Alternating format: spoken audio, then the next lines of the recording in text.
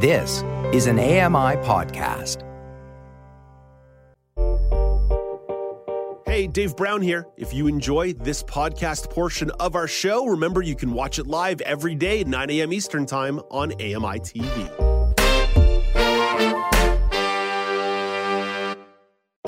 Good morning. It's Monday, September the 19th, 2022. Welcome to Now with Dave Brown, coming to you on AMI TV. I'm Dave Brown. Let's hit the horns and go.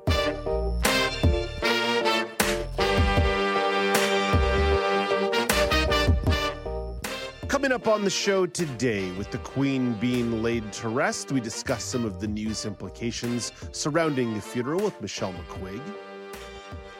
Denny Boudreau will stop by the show. He'll discuss the pros and cons of AI language translators, artificial intelligence language translation. And Mark Aflalo, he got his hands on one of the new iPhone 14 models, so he'll give you a real-time evaluation of what Apple had to offer with that new piece of hardware. But let's begin the show with our top story of the day, and we're starting in the world of diplomatic relations. The United Nations General Assembly will meet in person this week for the first time in 3 years. Julie Walker looks ahead. No more pre-recorded addresses or hybrid meetings because of the pandemic. Instead, the UNGA will include speeches from most of the world's leaders, including President Biden. U.S. Ambassador to the UN, Linda Thomas-Greenfield, says the administration has 3 priorities: global food insecurity, the UN Charter, and global health. As COVID-19 reminded us, global health threats do not respect borders. We must tackle COVID-19, monkeypox, and other outbreaks. Speeches begin Tuesday. Biden, who is traveling to the Queen's funeral, speaks Wednesday. Julie Walker, New York. And Prime Minister Justin Trudeau has met with British Prime Minister Liz Truss for the first time. Trudeau says the war in Ukraine was their most pressing agenda item.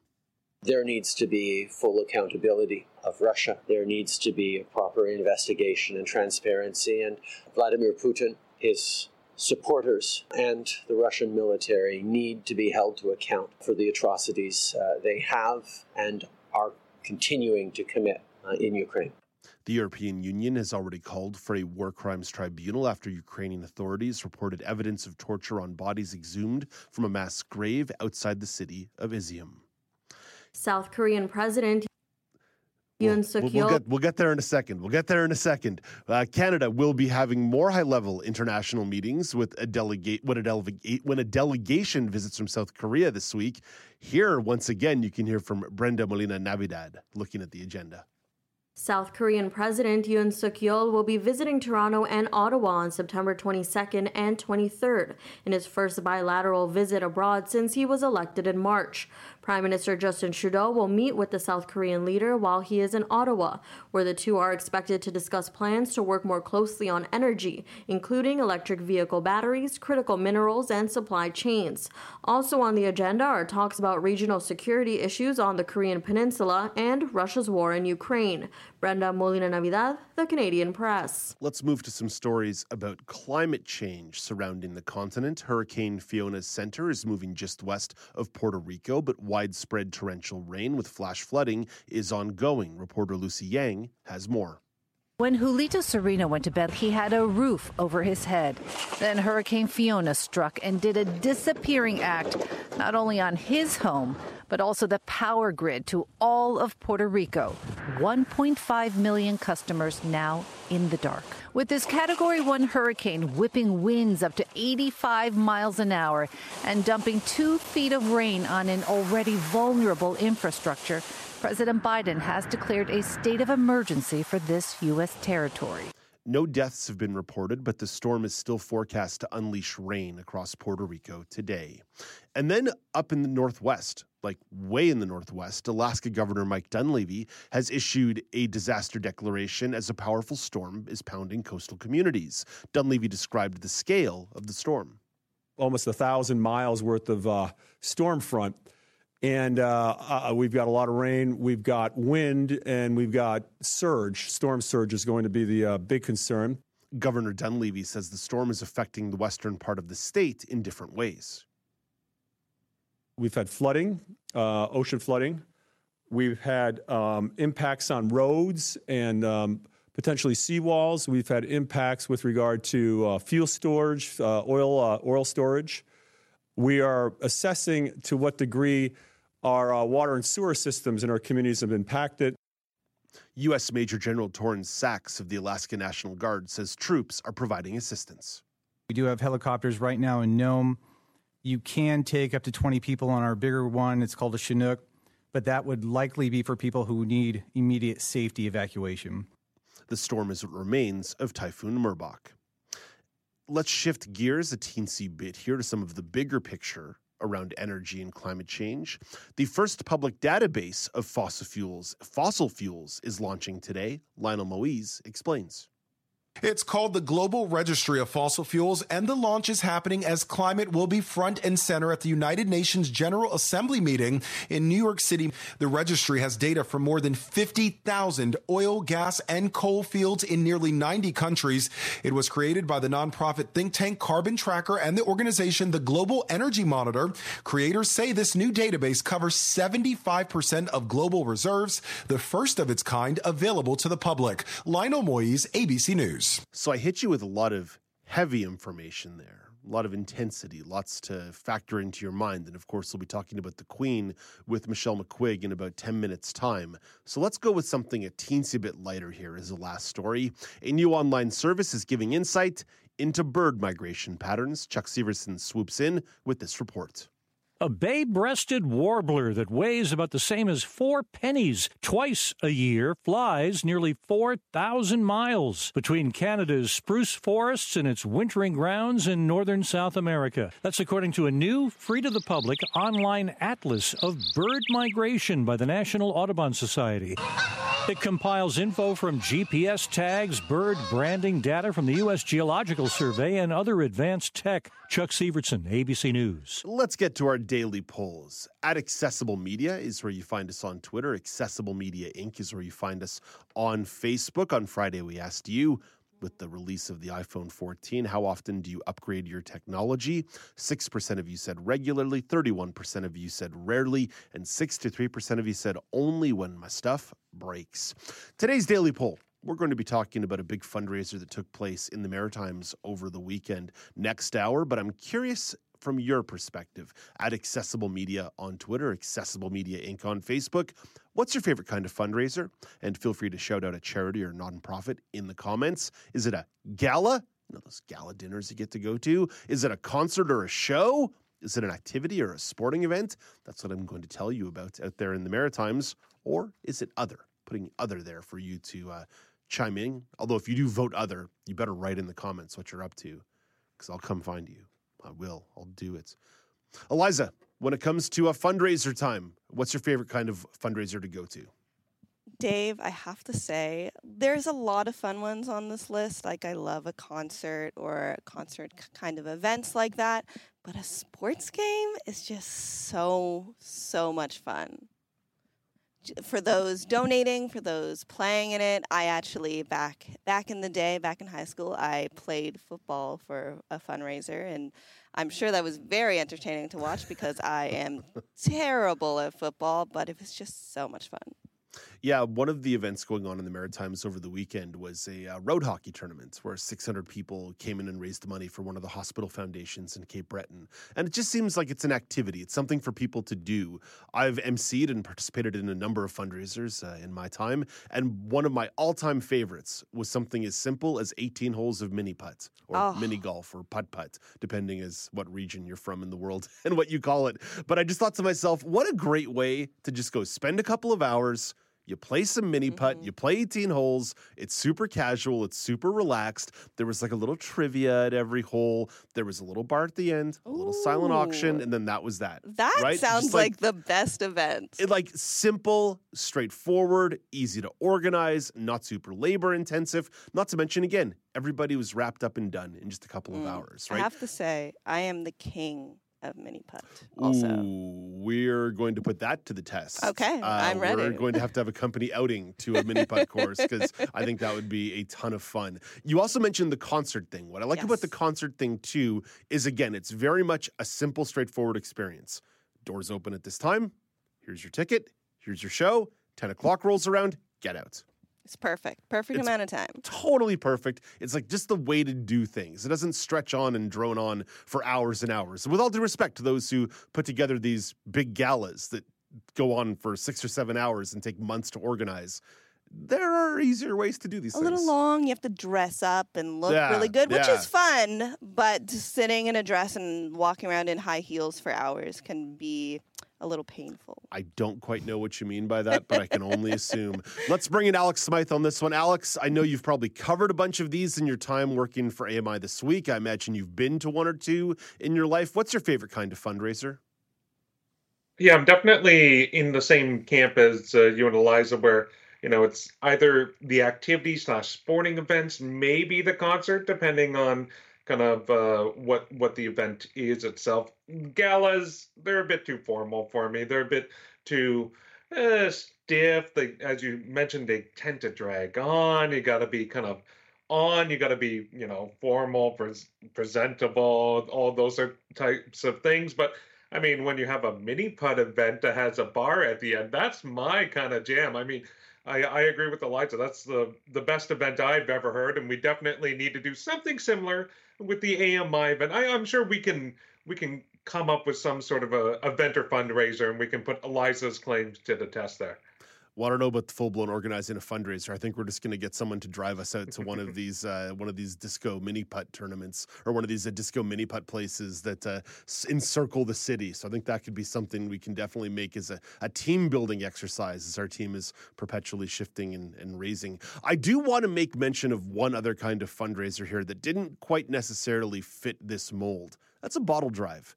The very simple, humble bottle drive. You stand outside a beer store or an LCBO or whatever the version is in your province or your neck of the woods, and you have people who are part of the community who know there's a bottle drive come and bring you their bottles or cans, and they're generally happy to do so. And frankly, most people, as they're passing by, are also very happy and willing to pass you their bottles or cans as well.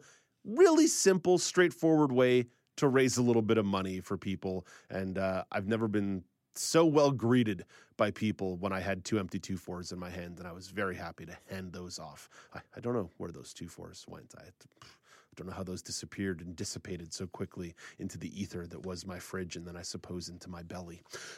At Accessible Media is where you find us on Twitter. Accessible Media Inc. is where you find us on Facebook. That's where you vote on the poll. That's where you can give us feedback about all kinds of things you hear on the show as well. You're not limited to just talking about the poll. You can also send us emails, feedback@ami.ca, feedback@ami.ca, or you can give us a phone call, 1-866-509-4545. That's 1-866-509-4545.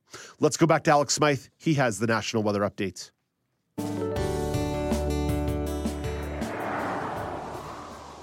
Here's your AMI National Weather Report from Environment Canada.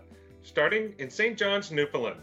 It's sunny, becoming a mix of sun and clouds this morning with wind gusts up to 50 kilometers per hour and a high of 16.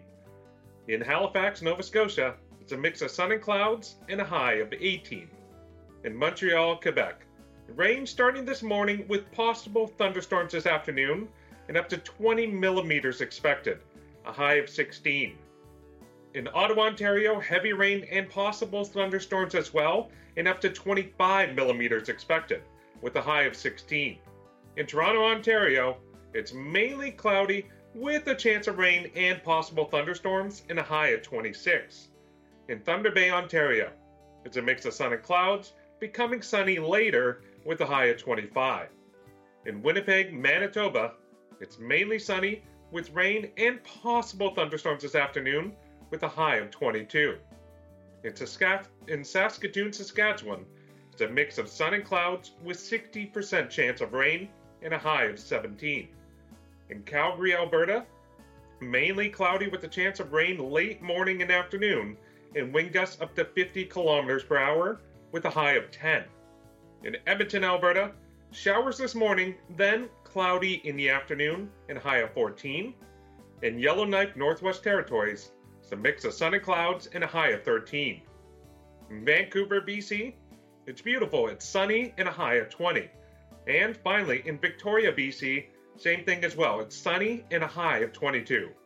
That was your AMI National Weather Report from Environment Canada. Yeah, folks are going to be arriving from all across the country in Victoria, British Columbia this week as the Senior National Lawn Bowling Tournament is going on. The National Senior Lawn Bowling Tournament, and one of the competitors will be my mom. So safe travels today, Mom, as you're working your way across the country. Coming up next, Michelle McQuigg of the Canadian Press will discuss some of the news implications as Queen Elizabeth II is laid to rest in England. This is Now with Dave Brown on AMI.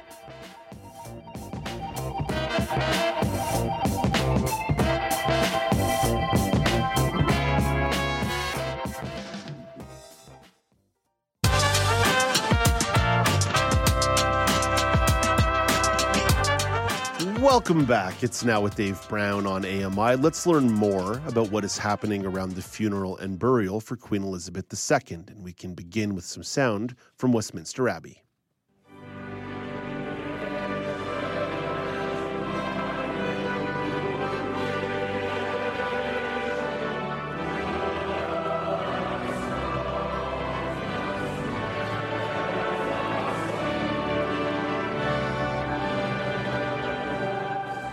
Michelle McQuigg has been following along with the funeral all morning long, and Michelle is the weekend news editor at the Canadian Press. Good morning, Michelle. Funeral. Michelle, sorry, you may have said something there, but we got sorry. to you late. I just said good morning and thank you for replaying one of my favorite moments from the funeral earlier this morning. Yeah, some of the music was actually some of the most stunning really part beautiful. With the choir, and of course the building of Westminster Abbey being 68 meters high. The refraction of the sound was certainly one of the highlights of the morning. It was glorious, and that what you just heard there was a rendition of "Love Divine, All Loves Excelling," which is an old hymn. It was actually played at William and Kate's wedding some years back, so it has a lot of significance for the family. Very traditional Anglican hymn, and it sounded particularly beautiful this morning in the context of this funeral. Michelle, there's a lot of places we can start this conversation, but I wonder if you can give me a sense of the scale, both inside and outside the building.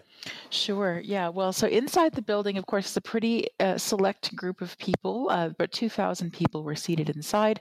They had to go through some pretty tight airport-style security to get in, and so they were being escorted in for a few hours leading up to the service, which got underway here around 6 a.m. Eastern, 11 in local time in London.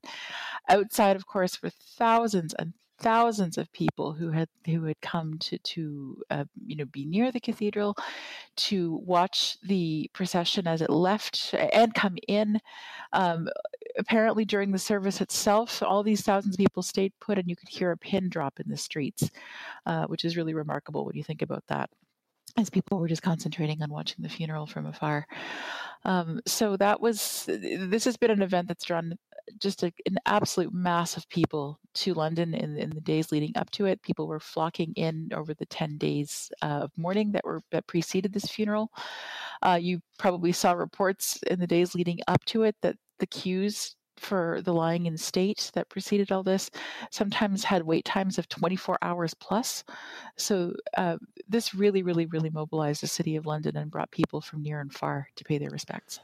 Along those lines, Michelle, were you shocked by the scale of the public response in the UK? I think we knew it was going to be a big story. Did we know that the public response was going to be this big? Yeah, I personally was a little bit. I feel like in Canada where we might be just a step or two removed from the sense of identity that the British people have with their queen, even though all kinds of questions swirl about the monarchy. The fact that Elizabeth II was a beloved figure is now just more evident than ever before. We've been hearing it for years, to the point where I suspect some people might have taken that for granted, but we've really had tangible demonstrations of that fact over the past 10 days. Michelle, you and I both reflected off the top here about some of the music that was really moving at the funeral. What were some of the other notable moments from the funeral? Yeah, well, there were analysts on CBC were quick to note, and this was interesting, that there were a lot more women participating in this kind of event than you might have historically seen, certainly for past monarchy burials. We haven't seen any of those since the 50s, so obviously times have changed quite a lot since then. But that was a big one. The procession leading out had some Canadian involvement in it. The RCMP and members of the Canadian Armed Forces were up near the front of the procession, so that was a nice moment for Canadian involvement.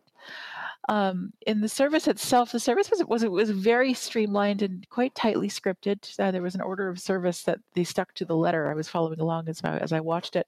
That's the Brits for you. That's the Brits for you. Straightforward. And the whole thing was done. The service itself was done in about an hour.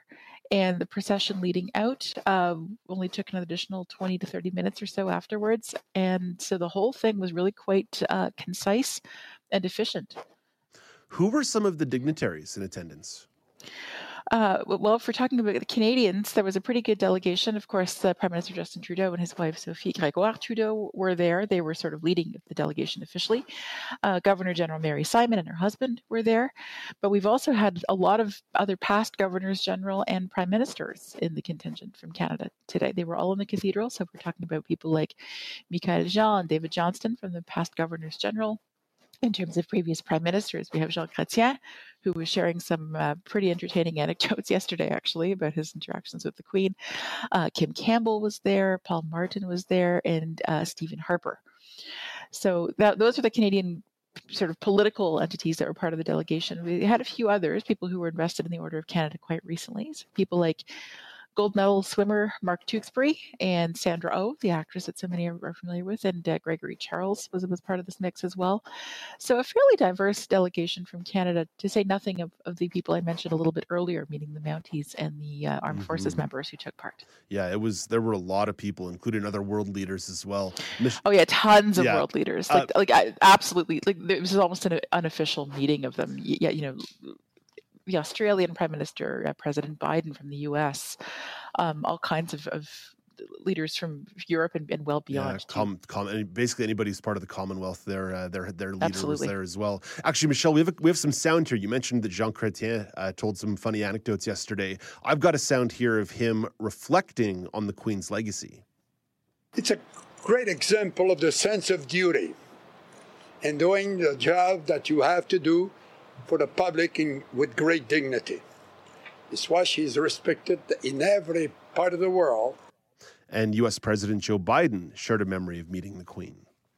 When the Queen had us to the castle for tea and we were joking crimpets, she kept offering me more. I kept eating everything she put in front of me. But she was the same in person as her image. Decent, honorable, and all about service. It is true that if the Queen puts food in front of you, it's probably best to eat it. That's generally how you should behave yourself. Yes, well played, Mr. President. Yeah, well played, Mr. President. Michelle, I don't know how much of this came across the wire this weekend, but I was reading a lot about it this morning. The security logistics that went into something like this, with having this many world leaders here, and only the United States allowed to handle their own security. Everybody else, they were under Scotland Yard. I think there were a couple of other ones. There was another world leader, the Japanese emperor, I believe, was also able to make his own security arrangements. But yeah, by and large, most of this fell to British officials. And you're right, there was a bit of discussion about this. Our reporter on the ground in London, Morgan Lowry, she's been there for the past 10 days and has been doing just great work. So follow her for more details. But she wrote a little bit about the security logistics, and it's just a massive operation because you're not only dealing with all the world leaders coming in, but just all the nuts and bolts of putting on an event of this magnitude. And as we've talked about, we're talking about tens of thousands of people getting involved, days worth of queues and logistics of getting all these services and processions going, because there were many stops along the way here. So just an absolutely massive undertaking that was really decades in the works. They had an elaborate plan ready to go. This is not the kind of event that takes people by surprise, generally speaking, but security is a living, moving target and always lots to adapt to. So a huge operation that really has gone quite smoothly from where I'm sitting. Let's pull at one more thread here, Michelle. Something the current Canadian Prime Minister reflected on yesterday. Justin Trudeau tossed cold water on the idea the Queen's death will change Canada's relationship with the monarchy.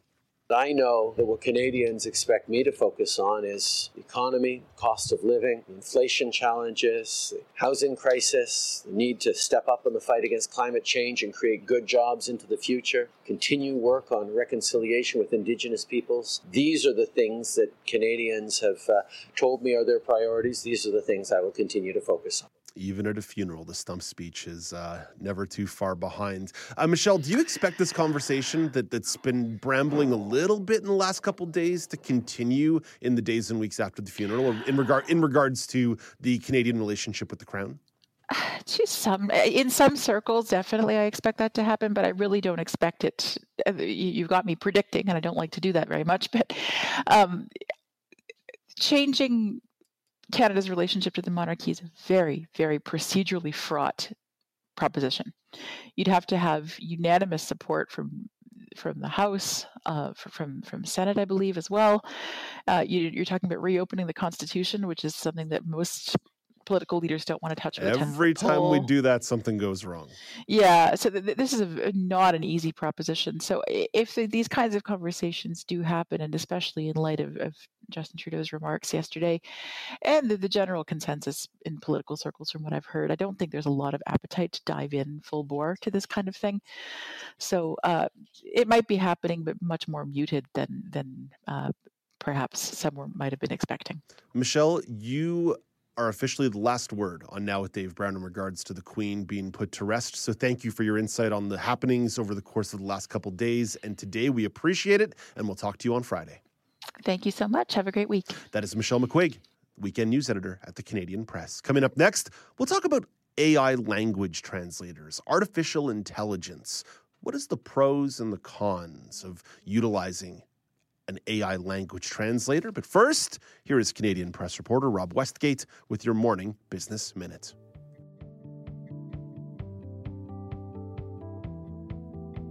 Here's hoping for a bounce back on Bay Street today after Canada's main stock index dropped more than 170 points last Friday to end the week.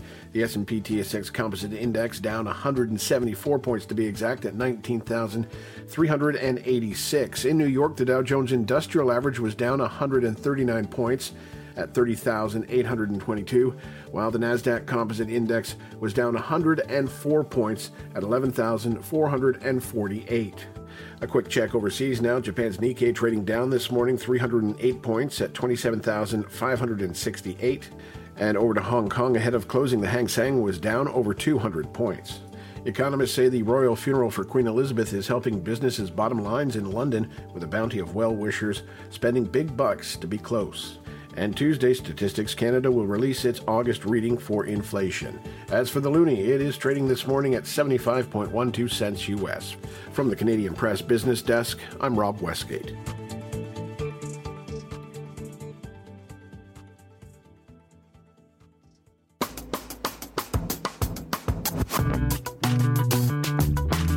Welcome back. It's Now with Dave Brown on AMI. Let's talk about language. No, not necessarily the words you use, but how you might be understood by someone else.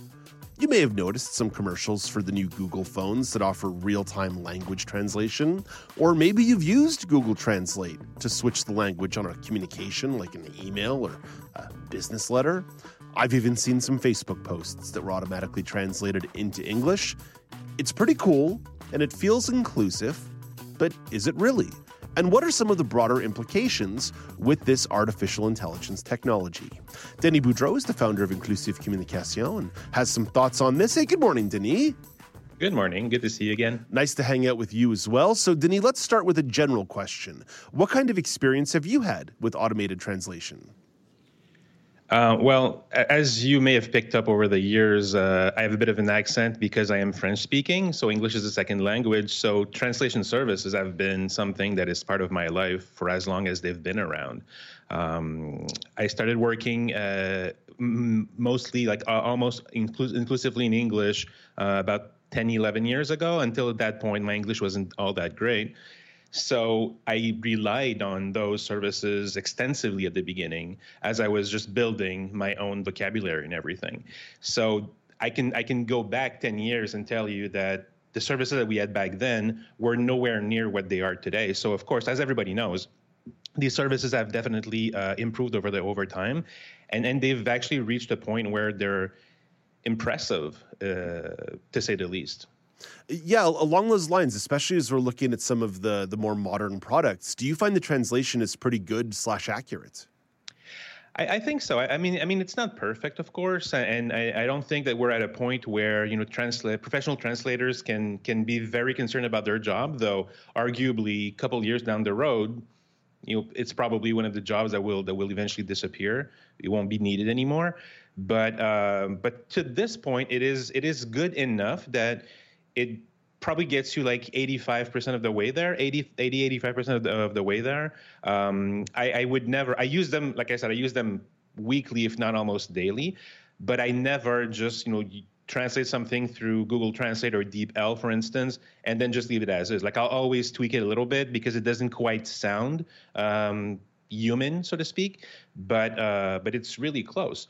So much like other aspects that we've discussed before, like automated captions in videos in YouTube, for instance, those things get you quite a bit of the way there, but not completely all the way through just yet. But they're pretty good at this point. They're really good. You mentioned the way that YouTube is now offering up some automated captions for people who might be hard of hearing or deaf. If we do apply an accessibility or disability lens to these automated translators, what do you think the potential is?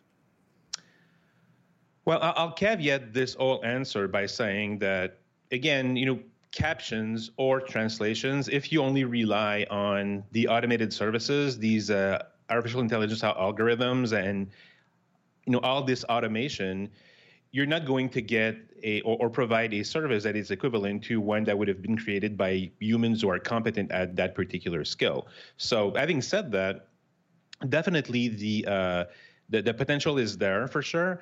And when you look at it from the perspective of an accessibility lens, there's a lot of potential when it comes to translations, for instance. As an example, let's just start with my own experience.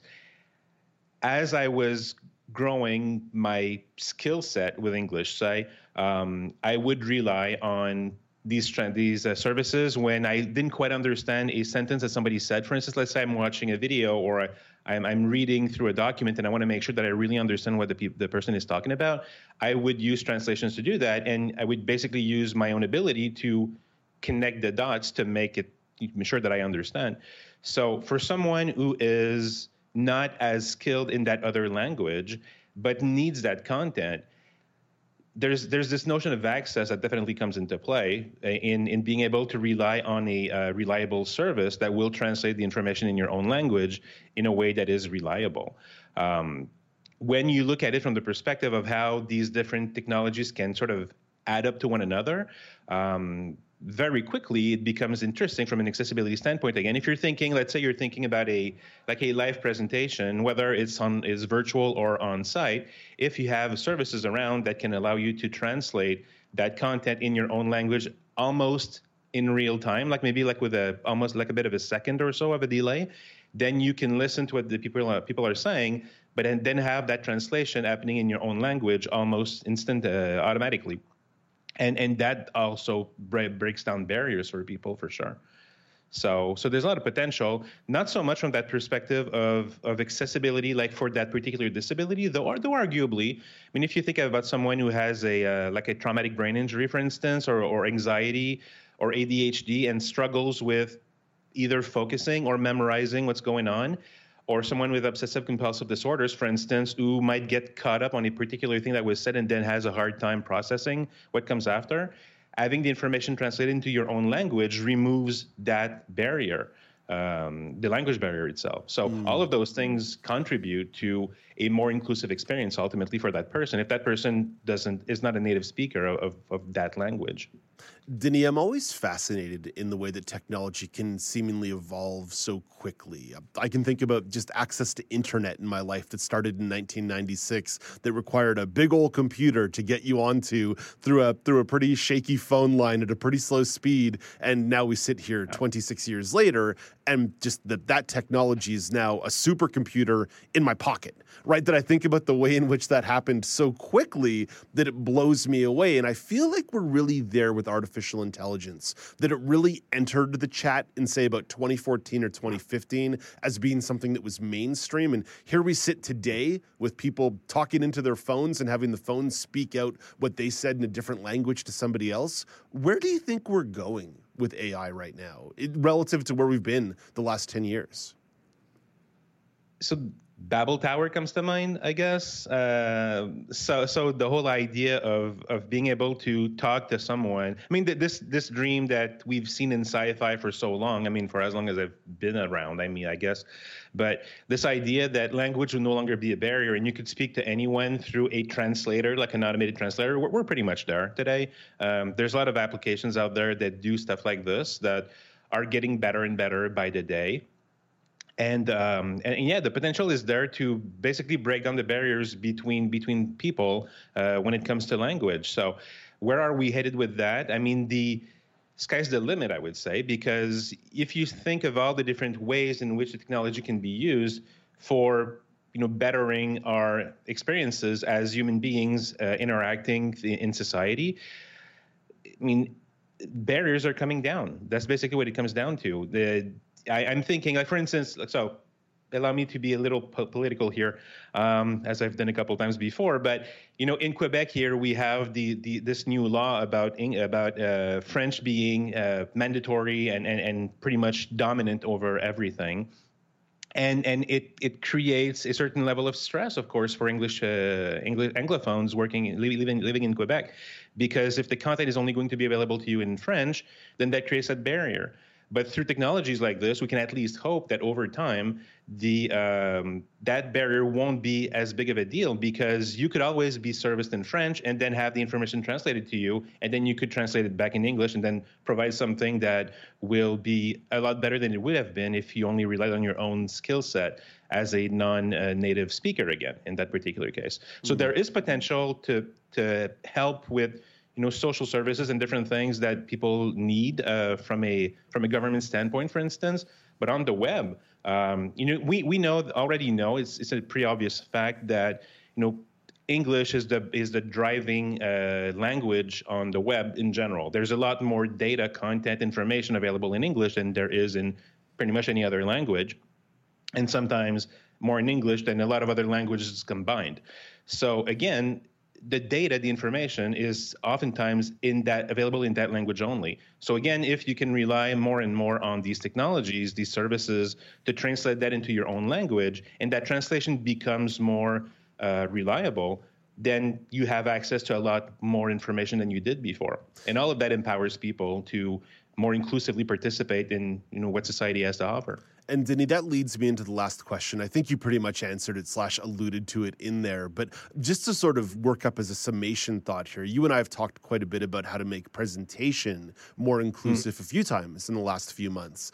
And I think about the way in which best practices, when it comes to both the work that you do in making communication and technology more inclusive, or even the way people with disabilities may interact with society, there are a lot of best practices that can be communicated that sometimes maybe fall on other sides of walls or get siloed because what maybe works in the Netherlands can't be communicated quite efficiently to somebody in North America, or what works in Thailand may not get communicated to someone in Australia.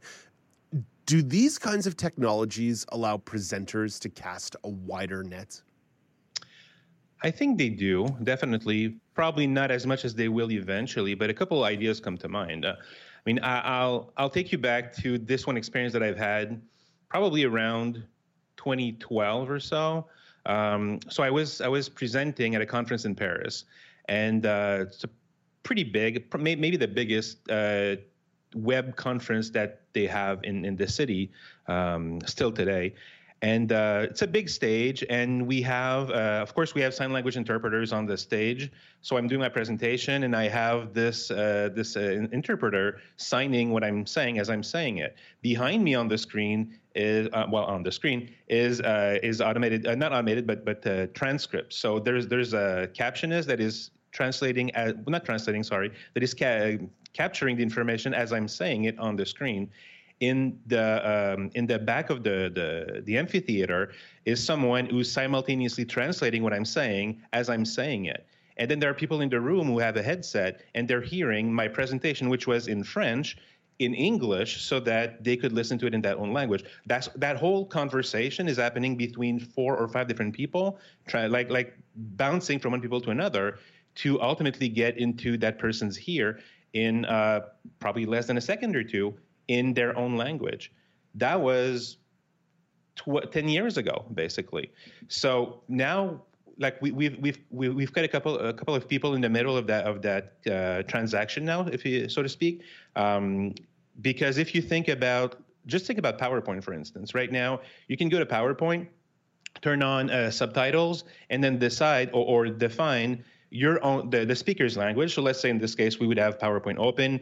Speaker would be in English, and I could ask for the translations, the captions to be in French. And PowerPoint would use Microsoft's AI to translate the information as it's being spoken. So in that whole dynamic again, you have an AI that is basically listening to what I'm saying, capturing the words, and then another one's we're working right behind it to translate not the words themselves, but the sentences or the blocks of words so that you don't lose context too much. And you get a very decent, automatically captioned and translated version of the content happening almost in real time. Like there's a bit of a split second maybe before the content actually shows on the screen.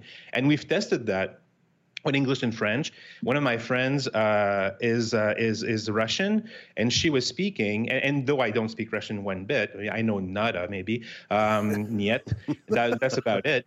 I don't even. Anyway, yeah. So and she was saying that it was pretty accurate also, and it comes down to the same exact thing as always, right? I mean, AI is only as smart as the amount of data that it receives. So again, because English is so prevalent, there's so much information that's available. The algorithms learn really quickly. The whole machine learning thing that we keep hearing about, that comes in, and then the data feeds it, and it gets better and better. The more exposure to data that there is, the more reliable the services become. So in a language that is not as common on the web, then that will take longer before it becomes reliable. But for languages that are mostly spoken in North America, for instance, it's whether it's French, Spanish, or any of the more common languages that we have, it gets really good really quickly.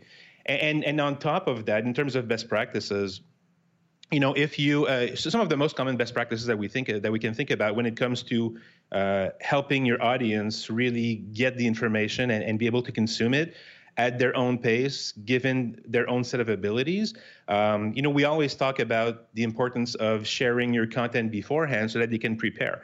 Like we would do that for a sign language interpreter so that they can get a sense of what we're going to be talking about so that they can prepare a little bit. But going back to this example of someone with a traumatic brain injury, for instance, if it's hard to process information in real time because things are going a little too fast, if they've had a chance to get the documents beforehand, then they can better prepare for the event once it comes. And if that event happens to be in a different language again, they can use these translation services to be able to really understand in their own language what is about to be said. And then it makes the whole processing of the information on the day of that much easier. And same thing when it comes when those documents are shared after the fact, because that would be another best practice to be generous with your content and share it with those who've participated. Being able to rely on these services again to translate the information that you've received in your own language to double check or maybe validate your own understanding through these automated services can only bring more clarity to what you took part of in that particular presentation. So those things are all going to help tremendously. And again, it's about barriers coming down between different languages, different cultures through the use of these technologies. But today it's not the only, you can't rely only on that today, would be a better way to say it. But a couple of years down the road, it's going to be very, very, very accurate. Denis, you may not be able to tutor us in Russian, but we're always a little bit smarter when we're done talking to you. Thank you for this. You're very welcome. Take care. Denis Boudreau is the founder of Inclusive Communication. Coming up after the break, Amy Manti will review the Netflix romantic comedy Wedding Season. This is Now with Dave Brown on AMI.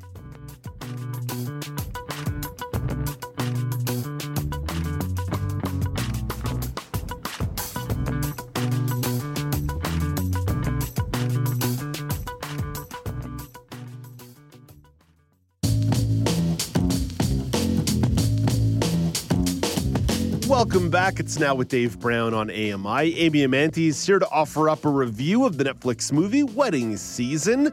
Good morning, Amy. Oh, good morning, Dave. So, Amy, tell me about Wedding Season. What's this romantic comedy all about? Okay, Wedding Season. Well, it probably is exactly what it sounds like to some extent. A movie about weddings. It could quite possibly be, but I'll give you kind of the lowdown on that. So we're looking at two characters, our main characters in this piece, who are Asha and Ravi, and they are pressured by their parents to find spouses. So these are both folks that are of South Asian background. They are living in America, so they're not living in India, and so this culture of arranged marriages to them, while they know about it because it's part of their tradition and, their parents were matched by arranged marriages, these two folks are very Americanized. We've got independent women here. We've got folks that are sort of separating themselves from that sort of specific culture of arranged marriages. And of course, what I learned, which I thought was really interesting, was that wedding season in Indian culture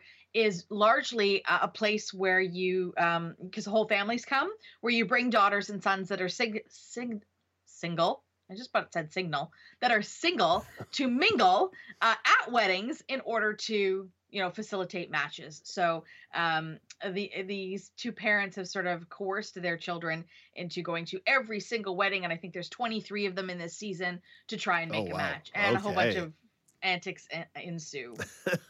So where would you place this in the spectrum of rom-com, from, say, the classic Harry Met Sally to some more modern iterations like, say, Wedding Crashers? Well, I would say that it's got more of a sweeter sentiment than something like Wedding Crashers. That was made to be a little bit like a slapstick kind of comedy thing, whereas this is not. I'm not even sure that I would classify this as a rom-com. Although there's some comedy moments, it's really more of I think it's more of a look at romance through a cultural lens. That is not my cultural lens, of course, as a white settler. And so, I think some of the humor is very much related to Indian culture. So folks who identify as Indian or South Asian might actually get that, whereas I might have missed that. And I think that's totally why I liked this film, is because it wasn't your typical white rom-com. We're setting it in a very different way than what we see white typical rom-coms to be. And so there's a different expectation. And I thought, well, as I was watching this, it felt a little almost Hallmarky to me, like a Hallmark movie of the week, but it was a lovely way of being able to experience a culture from an outside. You mentioned that there's going to be a strong multicultural push in this film. Do you think the audio description rose to that moment? I know you've had some trouble with audio description when it comes to multiculturalism in the past. Well, you know what? It's so interesting to me, Dave, and just as an aside, I will say that yesterday I was watching this piece on CTV News here in Canada where they were interviewing the two folks. One is a Black woman and one is a South Asian woman who wrote this movie called I'm going to forget the name of it. But it's about Karens. It's about Karens, which are air quotes, a bunch of white women. That's what many folks in the Black community and people of color community call white women as Karens.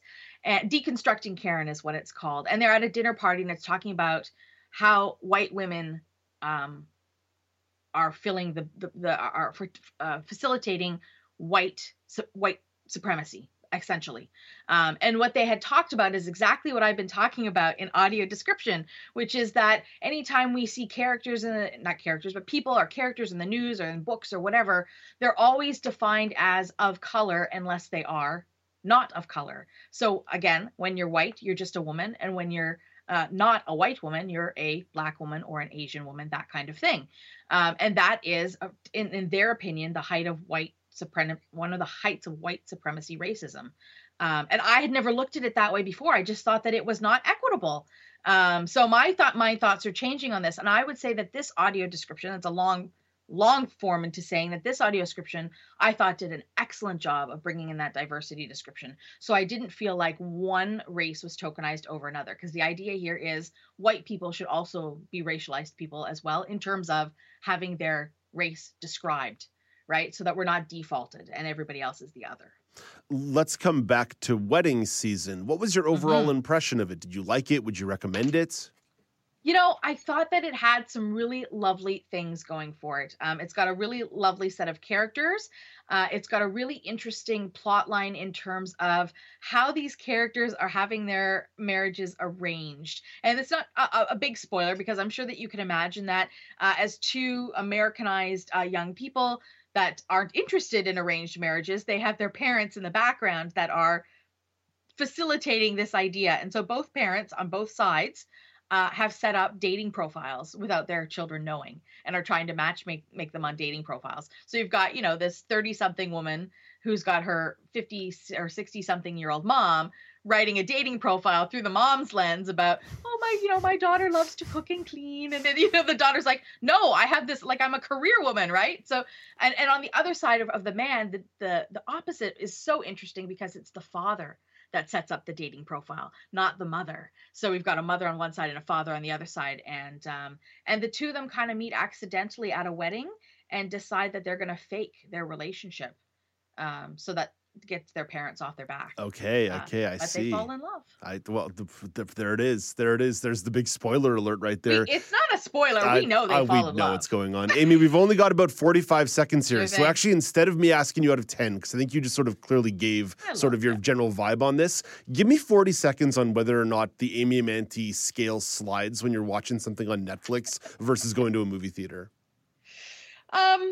I'm not sure that it slides. I think I approach everything kind of the same way, which is I like to go into things without any specific expectations. I want to just sort of witness it for the first time, how I would, without, thinking too hardly about it before I get into it. And then I think about things like, how developed are the characters? What is the plot line interesting, or is it something we've seen over and over and over again? For this one, we could say we've seen this kind of thing over and over, but the interesting twist is that we normally see it through a very white colonized lens, and now we're seeing it through a very authentic lens. Amy? So I say, just enjoy your movies. That's well put. Have a great day. We'll talk to you later. You got it, Dave. That's Amy Amantea with a review of Wedding Season, which you can find on Netflix. Coming up after the break, I have the regional news update. This is Now with Dave Brown on AMI.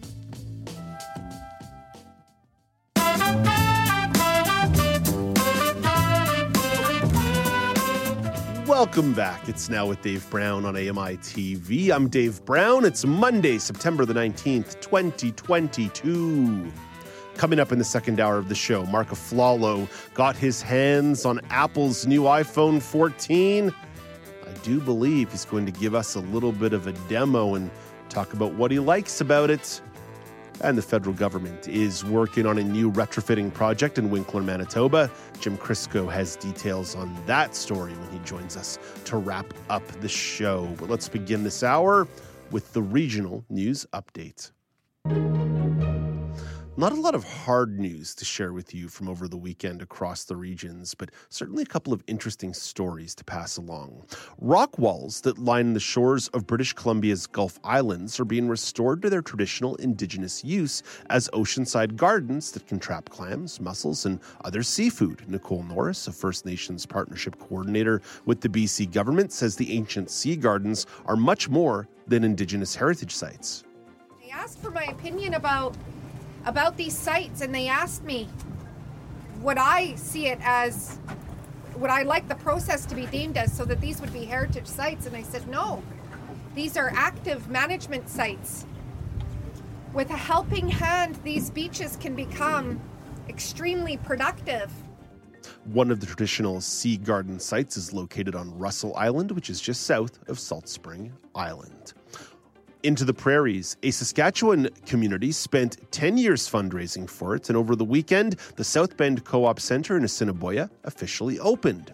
The new facility has an arena, a walking track, a teen centre, a multi-purpose gym, and a 9-meter climbing wall. It also features a massive tailgate plaza with a 7.6-meter outdoor screen and speakers that will be used to showcase sporting events. As a public good, the project cost over $15 million, with the Assiniboia Civic Improvement Association fundraising $4 million of it. Over to Ontario, the city of Burlington says a 7th person in the city has been attacked by a coyote, or a coyote if you will. City officials said yesterday the latest attack happened at the home on Lakeshore Road near Tuck Creek around noon on Saturday. One person was taken to hospital for treatment after a coyote bit her knee. The attacks have prompted the city to activate the crisis management team to deal with the incidents. And then over to the Atlantic. One of the biggest road hockey tournaments in the Maritimes, the Because You Care Cup, was back in Membertou, Nova Scotia over the weekend. The event is one of the biggest fundraisers for the Cape Breton Regional Hospital Foundation. The foundation's manager, Caitlin McDonald, says more than 600 people competed. McDonald says the funds will go towards supporting people who are traveling to get their health care, patient programs, and equipment. And of course, that's the story that prompted our daily poll question, which you can find at AMI Audio on Twitter. No, that's $2. That's $2 fine for me. At Accessible Media on Twitter, or at Accessible Media Inc. on Facebook. So now, because I got that wrong, it's $2 more in the bucket that we have here, collecting money every time I make a mistake or someone makes a mistake writing in the script that we're going to donate to charity at the end of the month. You do a little bit of branding switcheroo around the show over the course of the last 3 weeks. Still have some muscle memory in my mouth in regards to how I throw to the polls. So that's $2 more for me. I think we're up to $18 or $20 now in the bucket for the charity that's going to be a TBD, although we're starting to circle around it. There is chatter, but I'm not going to start shouting out charities just yet, which is all the more reason as to why you should chime into our daily poll at Accessible Media or at Accessible Media Inc. So Accessible Media on Twitter, Accessible Media Inc. on Facebook, where we're asking you, what's your favorite kind of fundraiser?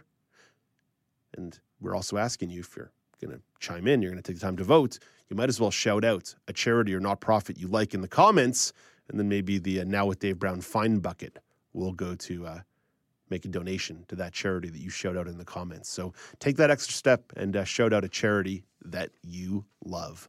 Let's bring in Brock Richardson. He's here for the Sports Chat.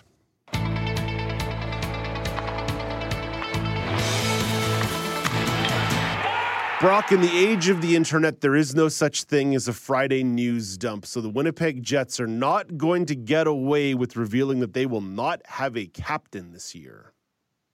Yeah, this came as a surprise to a lot of the people that have their, beat in Winnipeg. And I'm kind of surprised by it too. I think Blake Wheeler, 6 seasons as captain. I do understand that new head coach Rick Bowness does have his ability to make changes. I totally am fine with that. I just think that, somebody that's been doing it for 6 years, it's a long time, and people start to look up to the things you do and don't do. So I was very surprised. And for me, I like I said, I understand it. It's just a bit of a surprise for me. What I am not surprised at is Blake Wheeler's professionalism, and he's been saying, look, I don't need a captaincy to play hockey. I can still lead by example. That's good.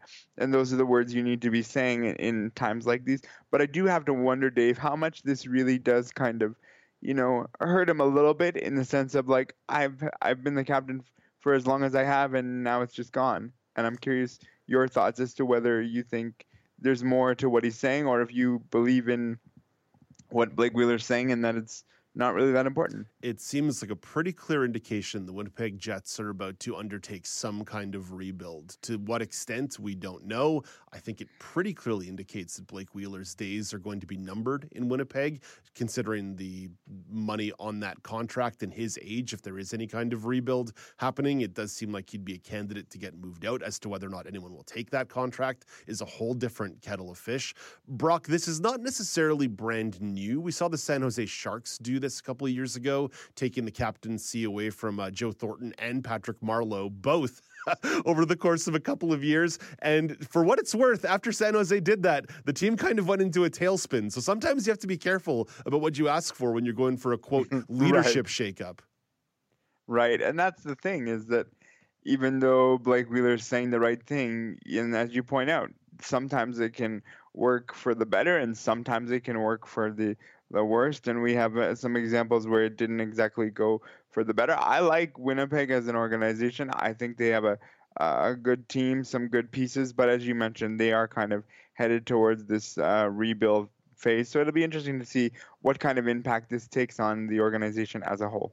Yeah. Anyway, going the whole year likely without a captain. So teams have done that before too. It's not a brand new concept, but it's one that seems a bit strange when that team is as laden with veteran players as they are. It speaks to maybe a general feel of culture change with that hockey team. And we're only a couple of weeks away from the start of the NHL season. It's pretty exciting times, Brock, as hockey is indeed in the pipeline. It is for sure, and I like watching Canadian hockey, so I'm looking forward to it, and we'll see. And I have to split my loyalties around some Canadian teams.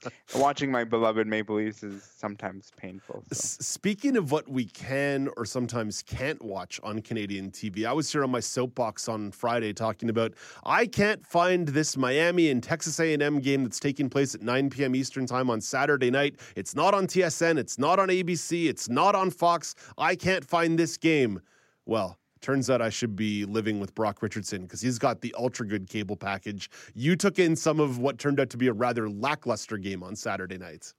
It was a lackluster game. Texas beat Miami 17-9. I thought it was interesting because the storyline heading into this game was that there were 4 missing players due to curfew violation for Texas. And then we had 2 players who had target hits, veteran Mr. Richardson. Love the namesake there for sure.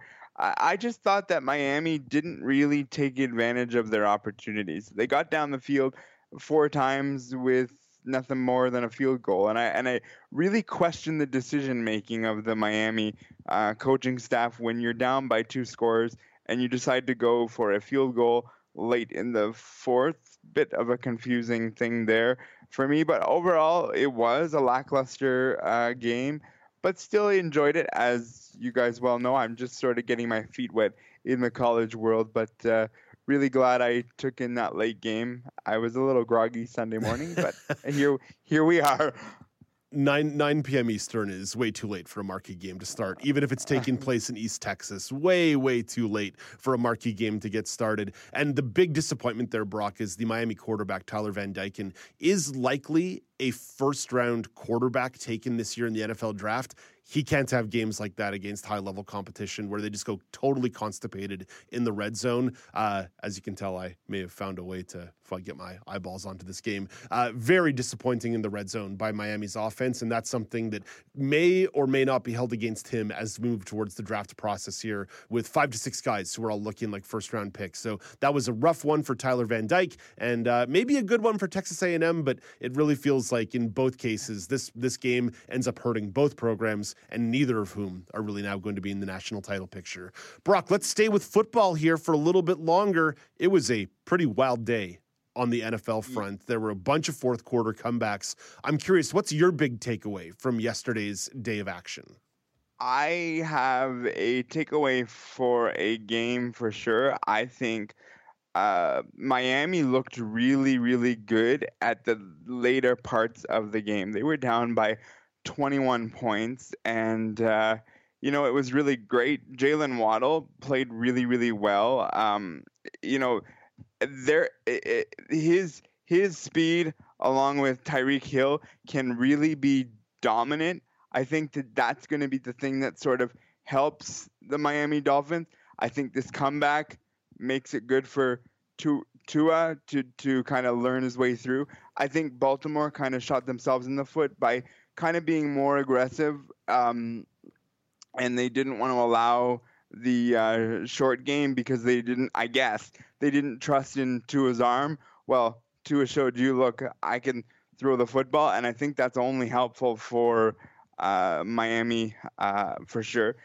I'll get your thoughts, and then I'll move on to my second piece. What did you think of the game? The confidence that Miami can get from that win, erasing a 21-point lead for the first time that any NFL team has done since 2006 inside of a fourth quarter, is very impressive. As you say, the big criticism of their quarterback, Tua Tagovailoa, is one that he could not get the ball downfield. Well, he got the ball downfield over and over and over again in the fourth quarter yesterday. That's a big confidence builder for Miami. They're going to be in tough next next week against Buffalo. They're maybe going to be in tough in week 4 against the Cincinnati Bengals, although the Bengals now 0-2. That's a problem, a Super Bowl hangover through and through for those guys from Sin City, Cincinnati. But this is a big win for Miami. They were going to struggle to get to 2-2 through 4 games. They now have 2 wins in the book. It's all gravy till they get to a very easy point of their schedule. As a Dolphins fan, Brock, I'm feeling pretty darn good today. But you said you've got another big takeaway from yesterday's action. Yes. I don't know if you saw this, but the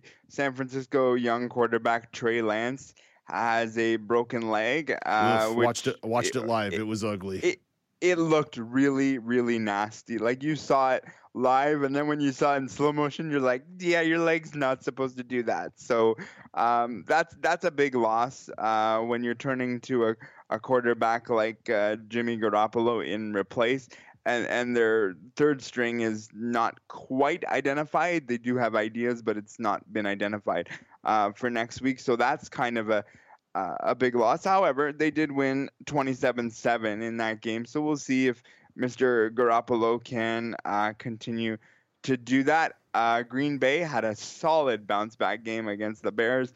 I'm not sure I believe in Green Bay. I will see Aaron Rodgers. I'm not quite sold on him. I don't know. I have to see a little bit more of him to be able to say whether he's going to be able to do it this year. He's in the same category as Tom Brady, though. I never bet against Aaron Rodgers. He seems to be able to pull it out every once in a while when needed. So lots of good stuff went on in the NFL yesterday. Yeah, I'm still totally riveted. The NFL just it does something to me, Brock. I can't quite put my finger on it, but it does something to me in a way that just sticks it right to my veins. You mentioned Jimmy Garoppolo. I'd say there's 2 things we know about Jimmy G. 1, he's an above-average quarterback. 2, so handsome. So handsome. Right? If he was less handsome, he would be a less average quarterback, but that's where he is right now. Brock, thank you for this. Tomorrow we will deep dive into the baseball world. We will indeed. Thanks so much. That is Brock Richardson. He was here for the Sports Chat. Let's bring in Alex Smythe for the National Weather Update.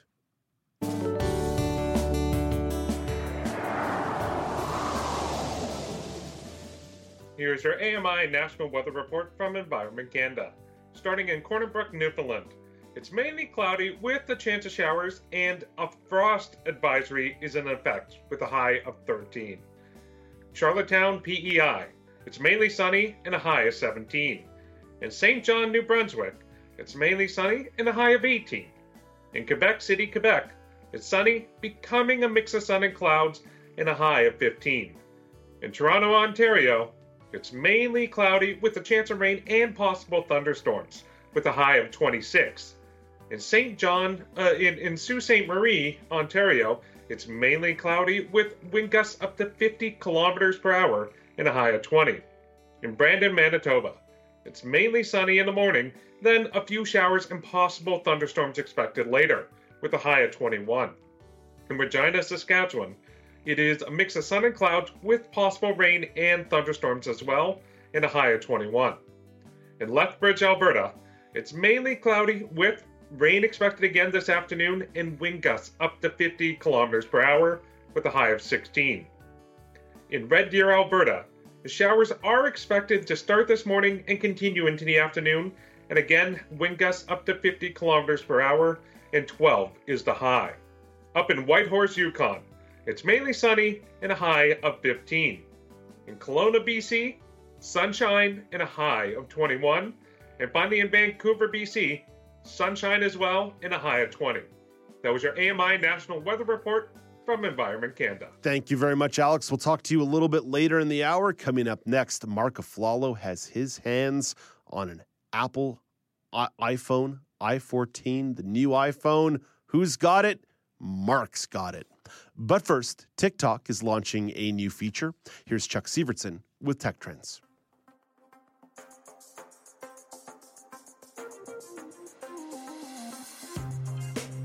TikTok Now sends users a notification prompting them to snap a picture using their phone's front and rear camera. So TikTok launched TikTok Now, which is functionally the most one-to-one Be Real clone that we've seen so far. Jack Appleby writes the social media newsletter Future Social. He says TikTok Now works much the same way as the popular app Be Real. Both are designed for spur-of-the-moment, unplanned posts, a response to the heavily curated, often staged posts common on other platforms. The call for authenticity in social content, everyone just needed a place to feel like they were actually seeing their friends, which really helped Be Real, who's positioned themselves as the authentic social network. Instagram and Snapchat.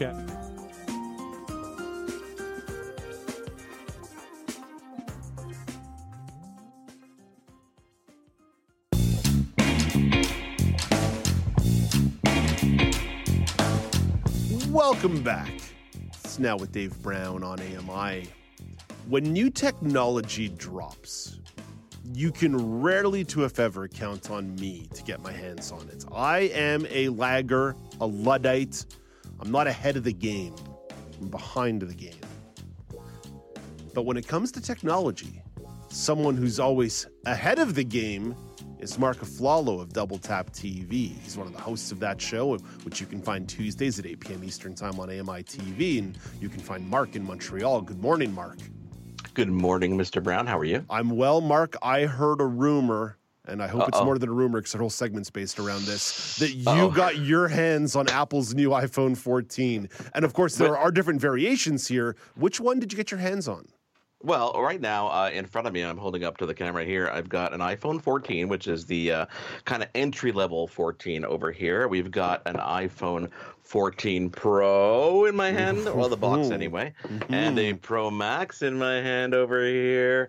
And not only are we going to talk about these devices, Mr. Brown, but we're gonna actually unbox a couple of them and talk about the features and what makes them different and all that fun stuff. Okay, I like that. A little unboxing with Mark Aflalo. So yeah. I don't know which one you want to start with, but why don't we just jump into whatever you want to what you want to show us first? Well, let's talk about the iPhone 14 itself, not the Pro or the Pro Max. I'm going to switch the camera to the overhead view here, and we're going to open this while I actually talk about it. Now, this one's available in a bunch of different colors. It's blue, purple, midnight, starlight, red, lots of really cool colors. This is called the Starlight color, which is kind of like a white back, and the sides are almost like this champagne-y side, which is pretty cool. And then when you move over to the Pros, and I've got one actually because I'm using it, the Pro and the Pro Max. This is a pretty cool one too because it's available in deep purple, gold, silver, and space black. And the color I'm holding up to the camera now is a space black, which is kind of like a matte blackish gray on the back, and on the sides it's got this really shiny, super fingerprint showing sides. But you know what? It makes no difference because we have a case, right? So we don't actually care about fingerprints and stuff like that. You don't gunk it up with prints when you have a nice case on there. Exactly. We talk about, put the case on, no one really cares about it. And I guess the thing to talk about really amongst all of this stuff is, what makes them different, right? Because you look at the 14 itself, and I'm holding the 14 up to the camera here, and you'll notice right off the bat on the back of this is a pretty similar camera bump to what was on previous generation phones. So on the 13, it's pretty much identical. I've got a 13 Pro here, and you can see when I put a hold them side by side, you can kind of see, but they protrude about the same as the previous generation, which is kind of interesting. And that's because there's only two cameras. There's on the 14, it's a 12 megapixel. I'll go back to the overhead shot here. We've got a 12 megapixel main camera, and we've got an ultra wide camera, and we've got 2 times optical zoom or 2x optical zoom, which is what they call it these days. Whereas on the Pro, the camera bump is extremely large. I'm talking about large. Like when you're putting this on a table, it's gonna bounce back and forth. Why is it so big? Well, we've got a 48 megapixel camera on the top left-hand corner of the back. We've got a telephoto lens and an ultra-wide lens, all up to about 6 times optical zoom. And that 48 megapixel camera, I'll try to kind of shimmer it to the light here so you can see it. It is gigantic. It is gigantic, and it is gigantic, and it takes incredible photos, which is pretty cool. So again, what's different? So when I'm holding them side by side, you'll notice that the 14 itself and the 14 Pro are physically the same size. They're actually a bit heavier on the Pro because it's obviously got the camera system and a little bit better battery in there, but physically they're the same size. When you look at them, the same thickness, but I'm telling you, in my hands, the 14 is so much lighter than the Pro, which is kind of cool. On the 14 Pro, you've got an always-on display, which is really, really neat. It means that when you put your phone to kind of sleep, it kind of sits there. I'm holding it up right now, and it dims the screen down to 1 hertz. So that allows you to have text on the screen that's still readable when you glance to it. And when you want to wake it up, you just tap it, and it kind of comes to life. No, I don't like that. I want like that when at I all? turn my phone off, I want my phone off. I don't need it shimmering and shining in my room or distracting my friends from having meaningful conversations with me at the dinner table. Come on, Dave. I don't know what you're talking about. 14 has the same chip as last year's 13, the A15 chip, whereas the Pro has the A16 chip. And the only other place where they really differ, honestly, is in storage, okay? The Pro and the Pro Max come in 128 gigabytes, 256, 512, and 1 terabyte. And the 14 has the same thing, but not 1 terabyte. And the reason they have a 1 terabyte option on the Pro, Dave, is because the Pro could take photos up to incredible sizes with that 48 megapixel camera, but also on the video side, it records in what's called Apple RAW, which is an extremely versatile file format for video, allows you to color grade it and really do, fun things. And the last difference, honestly, at the end of the day is the Pro is 0.03 inches higher, and it has 2,000 nits of peak brightness. That means outside in sunlight, you can still see what's on the screen, whereas on the actual 14 itself, it's not going to be there. Oh, sorry, Okay. and I forgot one other thing. The 14 has the notch at the top. The 14 Pro has a new dynamic island, which is what they're calling this thing. I'm going to hold it up to the camera here. You'll see it's like this pill-shaped thing at the top of the phone that they call the dynamic island, which, by the way, is actually comprised of 2 cutouts, which it's hard to see, honestly, even with the naked eye, but there's actually 2 cutouts there. And the 2 cutouts, they join together with software to make it this integrated kind of dynamic island. I love when they give names to stuff like this. It's so entertaining. Mark, you mentioned something right off the top there. You threw a lot of numbers and names and things at us and pixelated cameras and all this interesting stuff that smart people understand. Me, I'm dumb.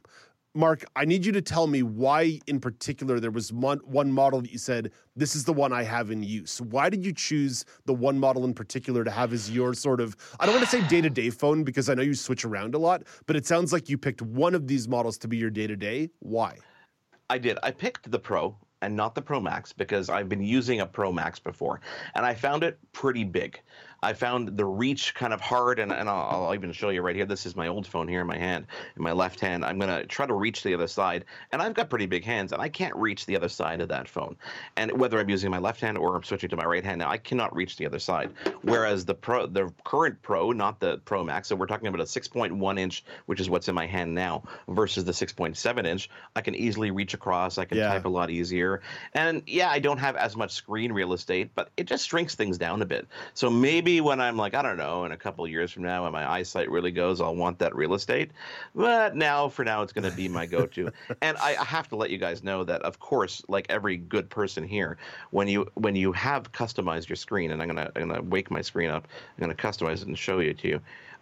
There's no better thing to do than to put Dave Brown as your background. Oh. And that's what I have as the background of my phone. Look at that. Dave Brown is the background. And of course, when you get a new phone, to make sure to remind yourself to download the AMI TV app for Google or Android as well once you're through the App Store. That's the first thing I downloaded. What are you talking about? It's very important you download that when given the opportunity. Mark, I'm telling you. You mentioned the dynamic island, and I understand that maybe it's something of an aesthetic change. Is there a functionality that offers to people?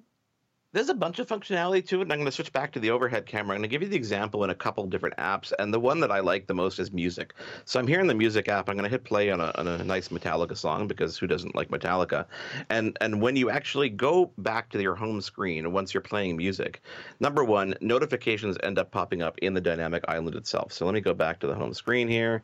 Sorry, I'm hiding my password. Don't show national television your password. That would be trouble. So what happened now is on the dynamic island, it added a little bubble on the top right-hand corner, and it shows me the album artwork of what's playing. And when I put the volume up, for example, it actually changes what's displaying on the top here. And if I click on it, I'm telling you this phone, if I click on it or I click into a different app, you can see almost like a VU meter going. There's a little meter going of music playing. Again, hard to kind of see, but it's up there. So it gives you, from a first glance, what's kind of going on in your device. You'll also notice on my screen right now in the top left-hand corner in the dynamic island, I've got that little kind of blue location arrow, that means something is actually using my location currently, which is a cool indication. So they're putting a lot of notifications, and a lot of the notifications that used to pop up at the bottom of the screen over here now pop up in the dynamic island. I'd say give my phone a call right now so you could see it, but we don't want to do that. On the lock screen, for example, you can see the phone is locked, and when I turn my face here to go Face ID, it unlocks immediately, and everything displays in that dynamic island. And listen, people are actually playing really cool games with this as a game. Actually, let me demo this game for you. This is a pretty cool one. It's called, where is it? I got to find the game. Hit the Island. This is someone who just came out with an app really quickly, and what they allow you to do, it's like a Pong game. So there's a little ball going, and as you hit the dynamic island, it actually gives you points. So you bounce the ball back on the bottom, you slide it left or right. Probably an extremely inaccessible game, by the way.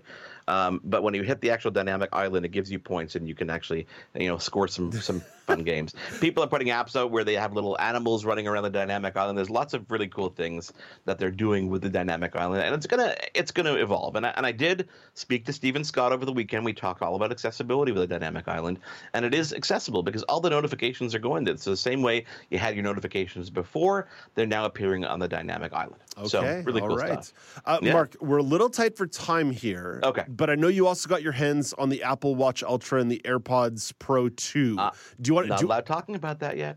Not allowed talking about that yet. Uh-oh. That was a tease. Okay, you know what? That's $2 for Paul Daniel then, because he put that in the script, and boom, that's it. $2 more on Paul's fine bucket now. I put it in the script, but I wanted to tease you because next week we're going to have our hands on the new AirPods Pro 2 and the new Apple Watch Ultra. $2 fine for you then. I expect the e-transfer later today. Mark, speaking of teasing, what's coming up on Double Tap TV? Talking all about the brand new Envision glasses. Very, very cool stuff. Stephen Scott and Sean Priest are on the show this week talking all about them, and Sean had a really cool experience with them hands-on. Amazing. Hey, Mark, thank you for this, man. We appreciate it, and I'll send you an email about those $2 fines that are going into the fine bucket. Yeah, I'll send that right now. When there's a mistake in the script now, everybody's responsible. We're all accountable. I take full responsibility, Dave. That's why we like you. Mark, have a great day. You too. That's Mark Aflalo. He's one of the hosts of Double Tap TV, which you can find Tuesdays at 8 p.m. Eastern Time on AMI TV, or like we talked about during the segments, you can find episodes on demand on AMI.ca or inside the AMI TV app for both Google and Android. Coming up after the break, we'll bring together the roundtable with Ramya Nizreen and Alex. Something very fun is happening in Germany. We're not going to have a full-blown Oktoberfest conversation, but we're going to use that as, let's call it a jumping-off point. This is Now with Dave Brown on AMI.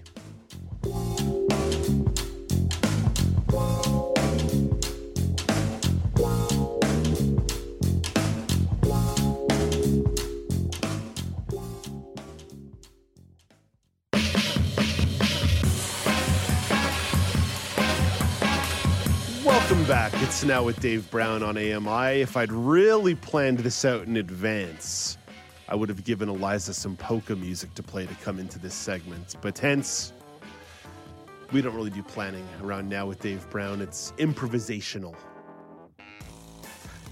So before I bring in Ramya Nizreen and Alex, here's a little news story to set up what we're talking about. The beer is flowing at Munich's world-famous Oktoberfest. Karen Chamas brews up this report. Excited crowds rushed through the gates of the world-famous beer festival, many of them running towards the massive beer tent. With the traditional 3 knocks of a hammer and a cry of "Osabt is," it's tapped. Munich's mayor declared the festival open. Bands marched into the Hofbrau tent, setting the mood as crowds had been waiting since 2019 to revisit the huge drinking party. Jackson, an American tourist from Oregon, said he was excited to be there on the first day of the 17-day festival. I'm looking forward to drinking beer and seeing German culture.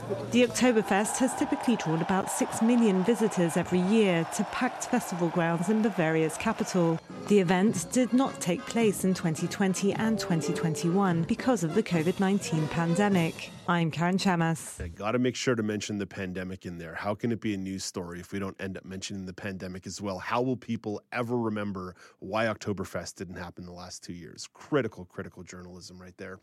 Okay, beyond me doing some media criticism in real time, Oktoberfest, 6 million visitors, people traveling from all around the world, like Oregon, to drink beer and experience German culture.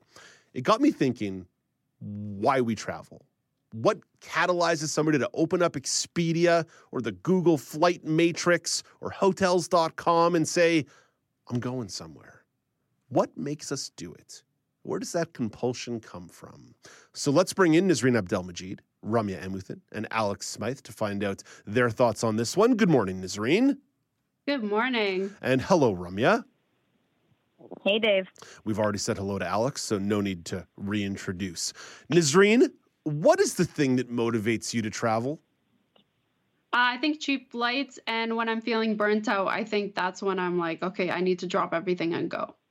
So I don't need a specific excuse, actually. I think just I would do anything to travel. So you say a cheap flight is something that'll get you to go. Does that mean you're monitoring flights? Are you perpetually punching that into the Google flight matrix and being like, let's see where I can go for cheap this weekend? Or does something still need to come across like your inbox or something? You get a notification from an airline saying, hey, Nisreen, guess what? Cheap flight this weekend. So I have a lot of Instagram accounts that I follow where they have like specific places, really beautiful places. And that makes me go on Google, type in cheapo air and see cheap flights. So it does, like, I do check it once a week just to see maybe there's something for me. But I never go through with it. It's been You never do until you do. Until you do. Exactly. Ramya, Nisreen says a good deal will get her off the couch and onto an airplane. What about you? Yeah, good deal definitely helps because that means that the option for travel is actually there. But the thing that makes me want to travel, one of the reasons why I love traveling is because I like just exploring new places. I come back and I talk about what was accessibility like there? What was it like paying in this currency? What was the culture like? Did I feel like I really got to know people who live in a different place and know the place through them? This kind of stuff is just very fun.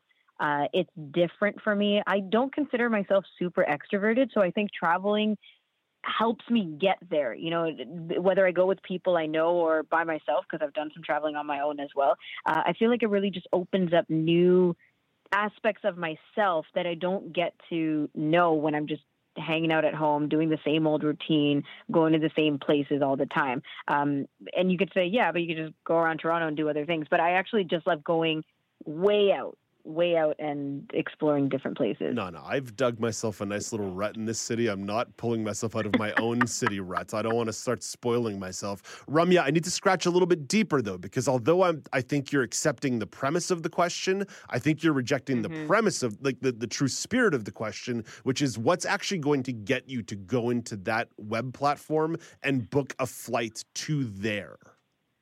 Right, wherever there may be. What is it that's going to draw you there? Beyond sort of breaking your routine, because you could break your routine in Mississippi, or you could break your routine in California, or in Ecuador, or in Kenya. So what is it that like is actually going to spawn you and say, I'm going to go book this trip?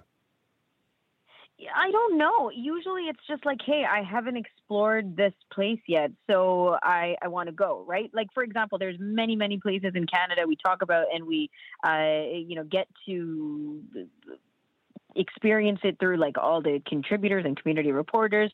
But then for me, it's like, but I want to go visit that place. I yearn to try out this place in the country. So, but maybe then the tactile version of it is deals. It's like when I get, I'm an Expedia. I like Expedia a lot. I just had good experiences with them. So going to Expedia and finding deals, finding things that look like they make sense in my budget, because I budget out times or amounts of the year that I'd like to spend on traveling particularly. So that is helpful. Yeah, okay. I'm buying your response. I'm sorry. Maybe I'm being a little bit of an ungracious host, but I'm thinking about the context of say Oktoberfest, right? Maybe in my 20s, I for sure would have said that's an event that would make me travel to Germany. Now that I'm approaching 40, no dice. No dice. I do not want to be surrounded by people in a large beer hall, beer tent. Yeah. No dice. I'll go to Munich on my own terms and drink beer in Munich on my own terms, not on these Oktoberfest terms. But I do think about events, right? That I've traveled to go see hockey games in various places and then built a trip around it. I've gone to the Super Bowl in Las Vegas and then built a trip around that event that brought me there. And of course, friends and family. I mean, why have I been to Vancouver like 12 times in the last 14 years? Because I have so many friends and family out there that it just like the vacation is built into my trip, into my purpose. So it gets me thinking about sort of what are the things that will get me moving. And sometimes I'm circling dates on calendars being like, well, that's the time I can get off. And where can I go in this time? I want to bring in Alex Smythe for his thoughts on this one. Alex, I know I kind of set up this premise for you as well today. I know you've had to do this professionally, doing a number of episodes from postcards from the AMI TV show. But what makes you motivated to travel? What motivates you to get on an airplane or a train or a van and go somewhere? Well, I'm always up for travel. I mean, that's part of the territory of coming when you host a travel show. But like for me, I'm always eager to explore somewhere new, learn about the culture, the history. I'm a big history nerd. I love like food and all the different types of food and food that you won't like. Let's say, for instance, like German or Thai or Vietnamese or something like that. You can get those cuisines in Toronto and in Ontario, but there's something different to going to a place and getting the authentic dishes, the dishes that don't really kind of leave the borders, and trying something you would never try anywhere else. That really excites me. But when I'm like looking for a specific destination or be like, oh, I'm going to book this trip, I have to travel with people. It's my comfort level. Like I've done a bit of solo traveling here and there, and I just don't like it. I need to share the experience with somebody. So I have a small group of friends that we travel with, and we've done it a few different times. So I always have my like list of basically, it's essentially the entire world that I want to go to. It's like, oh, well, what about this place? Or what about this place? Like I'll come with 20 ideas. And it's basically just working with that group and being like, okay, what can everyone afford to do? What is everyone interested in doing? They also have a small child now. So it's like, okay, what is a child-friendly place or type of trip that we can incorporate? Now, that's not to say I'm not going to go to some of these other places with different people or at a different point. But it's like right now, that's kind of how we focus in our trips. Yeah, there's certain places where maybe the young child, you're not going to be like, oh, Bangkok, Thailand. Perfect idea to go with a young child. Maybe not the same. Iceland in the wintertime. What could possibly go wrong? I mean, get them little ice picks and let them climb the mountains with us. We'll teach them to be survivalists from a young age. Okay, exactly. So I think the general theme that I'm picking up here is one, just people needing a change of pace. But it seems like across the board, everyone is also sort of in the can I get a cheap flight to get there category. I think that helps. But I would love to explore like all the cultures out there. And that's what motivates me to go and see how their lifestyle is, how it's different from us. And it's so insane how every country, every city, in fact, does it differently. So it is pretty amazing to travel and explore all of that. I work under the theory that I no longer travel, I vacation. Because traveling and vacationing are something totally different, right? You don't go to an all-inclusive resort in Jamaica and say you just traveled. No, you just went on vacation. But it seems no matter where I take myself, vacation finds me. It's like, well, I'm just going to sleep in today and like go eat lunch wherever, and like that's it. There'll be no high culture when Dave Brown's in town. He's just doing his own thing. Exactly. Well, and Dave, the thing too, like I'm similar. Like I always divide it in two ways. There's the relaxing trip, the all-inclusive, and then there's the culture trips. And in reference to your last question, talking about like, well, the price. There's also, in my mind, I always know there's some big expensive trips I want to do. Like for instance, I want to go on African safaris. I also want to go down to Antarctica and set foot on the continent. I know those are very expensive trips, regardless of when or how you get there. Those are going to be big budget trips. So those are a trip I will look at for 5-6 years down the road. I will save up incrementally to get to that. But I could also do a cheaper trip in the meantime, going somewhere more close to home or something a bit more affordable, like an all-inclusive or a cheap cruise or something like that I can still scratch that travel itch that I have, while also having a long-term goal of I want to go to Antarctica, and it's going to cost me $8,000 to $10,000 to get. It's like my long-term plan to go to the Maldives. I'm going to try to get there before the ocean overtakes Maldives. Right now, the ocean's winning that race. Alex, thank you for this. Nazreen, thank you as well. Ramya, you don't get to go away just yet because you're going to tell me what's coming up on Kelly and Company at 2 p.m. Eastern Time. That's right, Dave. And since it's a Monday, we like to kick off the week with Brock Richardson. He tells us the latest in sports and gives us some things to think about. On Healthy at Home, which is an AMI TV show, fitness instructor Bobby Jensen guides viewers through a home workout that tones and strengthens for everyday living. And Bobby's actually coming on the show to tell us more about her passion for fitness and, why the show is a big deal. And then Leanne Barda, she's joining us now on third Monday of every month to talk independent living skills. So she's up today, and today's topic is kind of a back-to-school theme. We're talking expanded core curriculum and specialized education for disability communities. That's a very interesting topic, no doubt about it. Ramya, thank you for this. We'll talk to you again tomorrow. Thanks for the roundtable, Dave. That's Ramya Amuthan, the co-host of Kelly and Company, which comes your way 2 p.m. Eastern Time on AMI Audio. Coming up next, the federal government is working on a retrofitting project in Winkler, Manitoba. Jim Crisco will fill you in. This is Now with Dave Brown on AMI TV.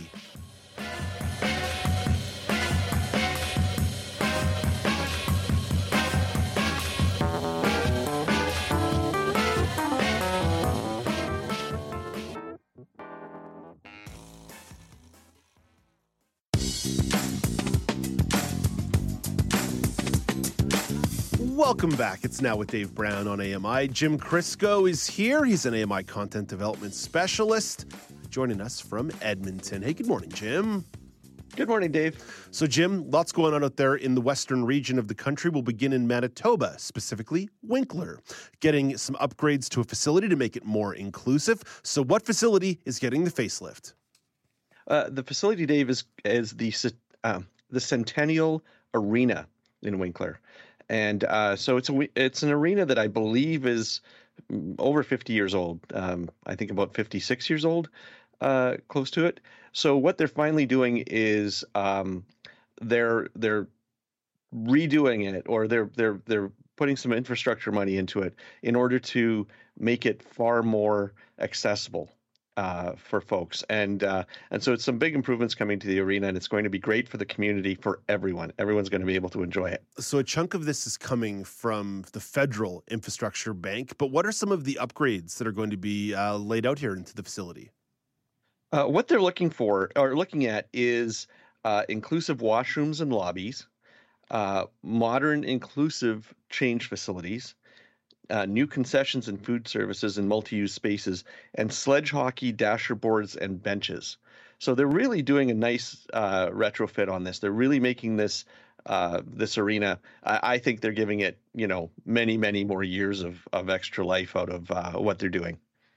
Yeah, it makes sense in terms of creating the proper boards for multi-use sports that are more inclusive, whether they be ramped down from the benches or other points of access onto the ice. And as you say, you've got to make sure you're fixing up the change rooms and washrooms and all that stuff as well. If you're going to say our facility is here for athletes with disabilities, then the whole arena better be for people with disabilities as well.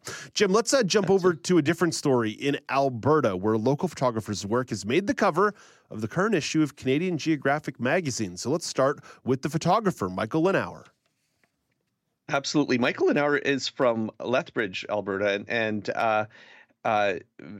he was the explanation of how he got this photo is really interesting as well. He was in Waterton, Akamina Lake, in Waterton. And Waterton Lakes, by the way, if you've ever had a chance to go down there or haven't yet and want to in your travel, you probably will never see more wildlife in a national park than in Waterton. I was there for a few days camping and probably saw 7 bears in that time. It's just amazing. So anyhow, he went out one early morning for a walk, and heard some splashing near him, and there was a cow moose and a calf just off to the side. and he was in a great spot and took some amazing pictures. And I saw the cover photo that actually ended up getting used for Canadian Geographic, and it honestly is amazing. It looks like almost like they posed for this photo, looking at him in the camera, but yet it was an extremely natural, beautiful setting. They're standing in water, and there's, just a slight fog around them. You almost couldn't create a better scenario than that. It sounds like a real snippet of Canadiana, of meese or mooses playing around in the water surrounded by fog. I'm curious what the significance is of this picture being chosen and the process that goes into getting a picture like this on the cover of Canadian Geographic.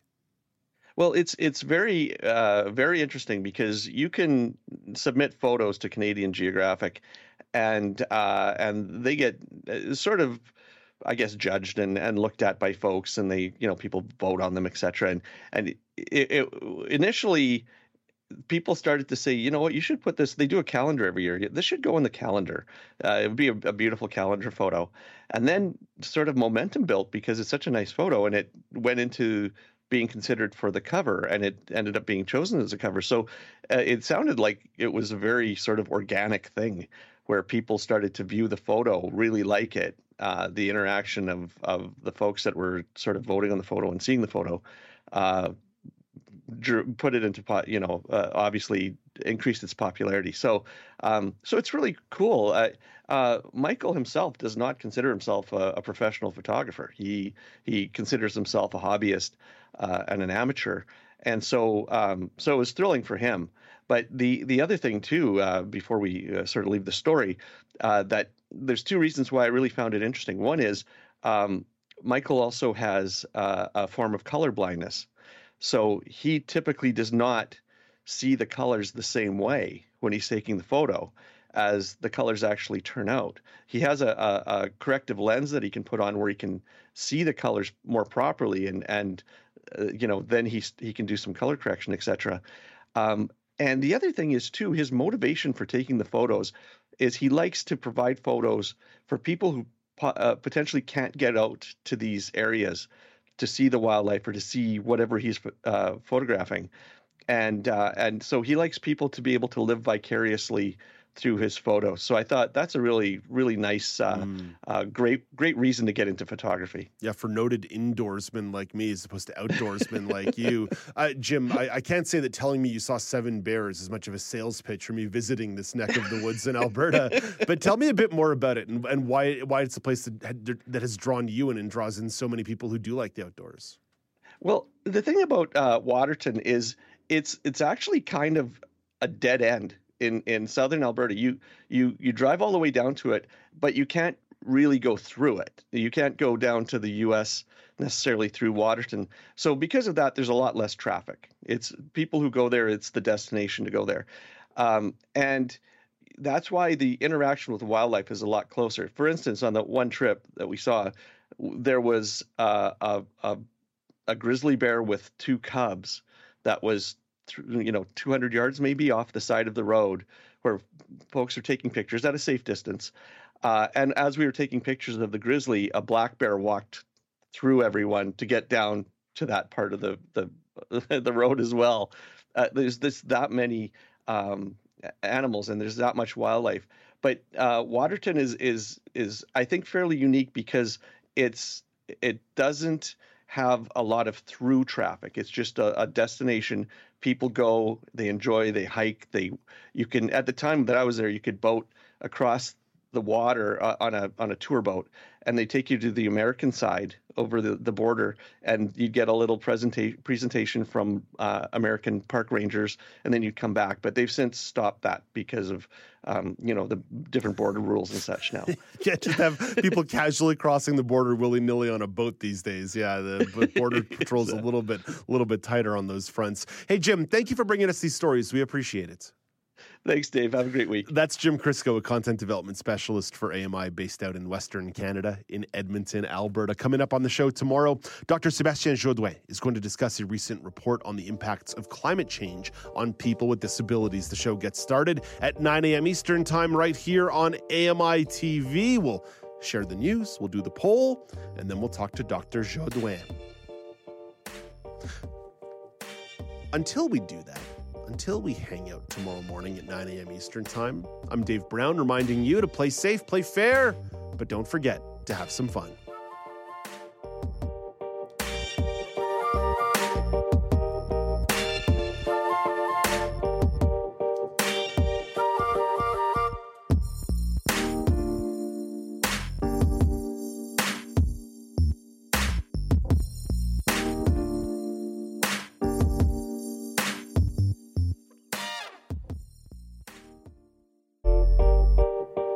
Hey, Dave Brown here. If you enjoy this podcast portion of our show, remember you can watch it live every day at 9 a.m. Eastern Time on AMI TV.